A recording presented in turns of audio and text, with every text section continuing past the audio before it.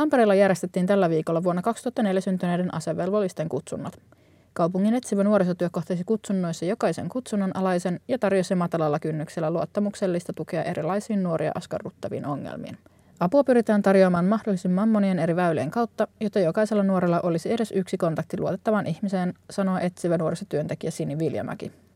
Me tehdään tiivistä yhteistyötä myös puolustusvoimien kanssa ja muidenkin eri tahojen kanssa, mutta erityisesti nyt tämä puolustusvoimien kanssa tehtävä työ on juurikin tämä, että me tullaan kutsuntoihin mukaan ja me kaikki etsivät nuorisotyöntekijät olemme myös aikalisäohjaajia ja me tavataan tosissaan tuolla kutsunnoissa aina kahden kesken nuoren kanssa ja siinä käydään vähän nopeasti tietysti lävitse, että no moi, mitä sulle kuuluu, mikä meininki, tarvitsetko ehkä apua ja tukea jossain.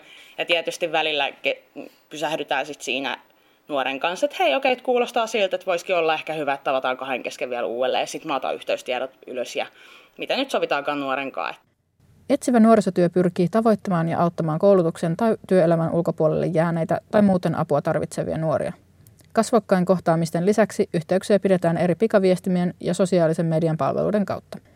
Erityisesti viime aikoina nuorten tarve terveyspalveluille on lisääntynyt huomattavasti ja nuorisotyö onkin toiminut pitkissä hoitojonoissa kannattelevana tukena. Mielenterveys on totta kai niin kuin yksi tämän hetken ja muutenkin ylipäätänsä terveyspalvelut, niin niihin liittyvää tukea ja apua tarvitaan. Eli sitten etsitään ne oikeat polut tai oikea polku nuorelle, että mistä saa sitä apua ja tukea näihin mielenterveys- tai terveysasioihin ylipäätänsä.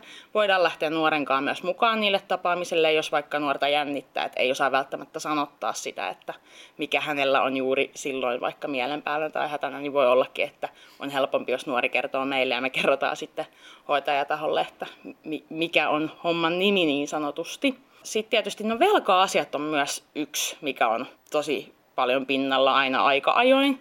Ja sitten tietysti erilaiset päihdeongelmat. Et ei ole ehkä semmoista niinku tiettyä trendiä, mikä olisi just niinku vaan tämän hetken, että nämä menee aika lailla tällaisessa tasaisessa syklissä. Erityisesti korona-aikana on käynyt selväksi, että suurin riski syrjäytymiseen on erilaisten sosiaalisten yhteyksien ja tukiverkkojen puute.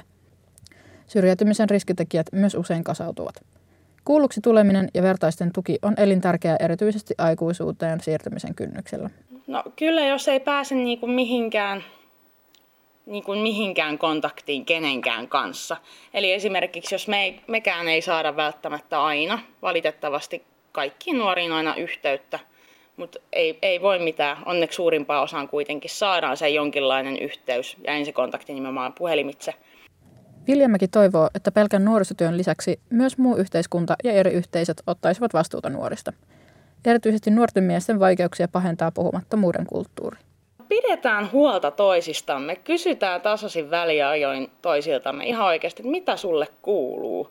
Ja just sekin, että jos sulle tulee mielen päälle joku vanha tuttu, että hetkonen, että en ole kuullutkaan tästä kaverista pitkään aikaa mitään, niin rohkeasti laita sille kaverille viestiä, että mitä sulle kuuluu. Se voi ollakin, että se paljastuukin jotain semmoista, että ei vitsi, että tämä kaveri tarttisikin jotain jeesiä.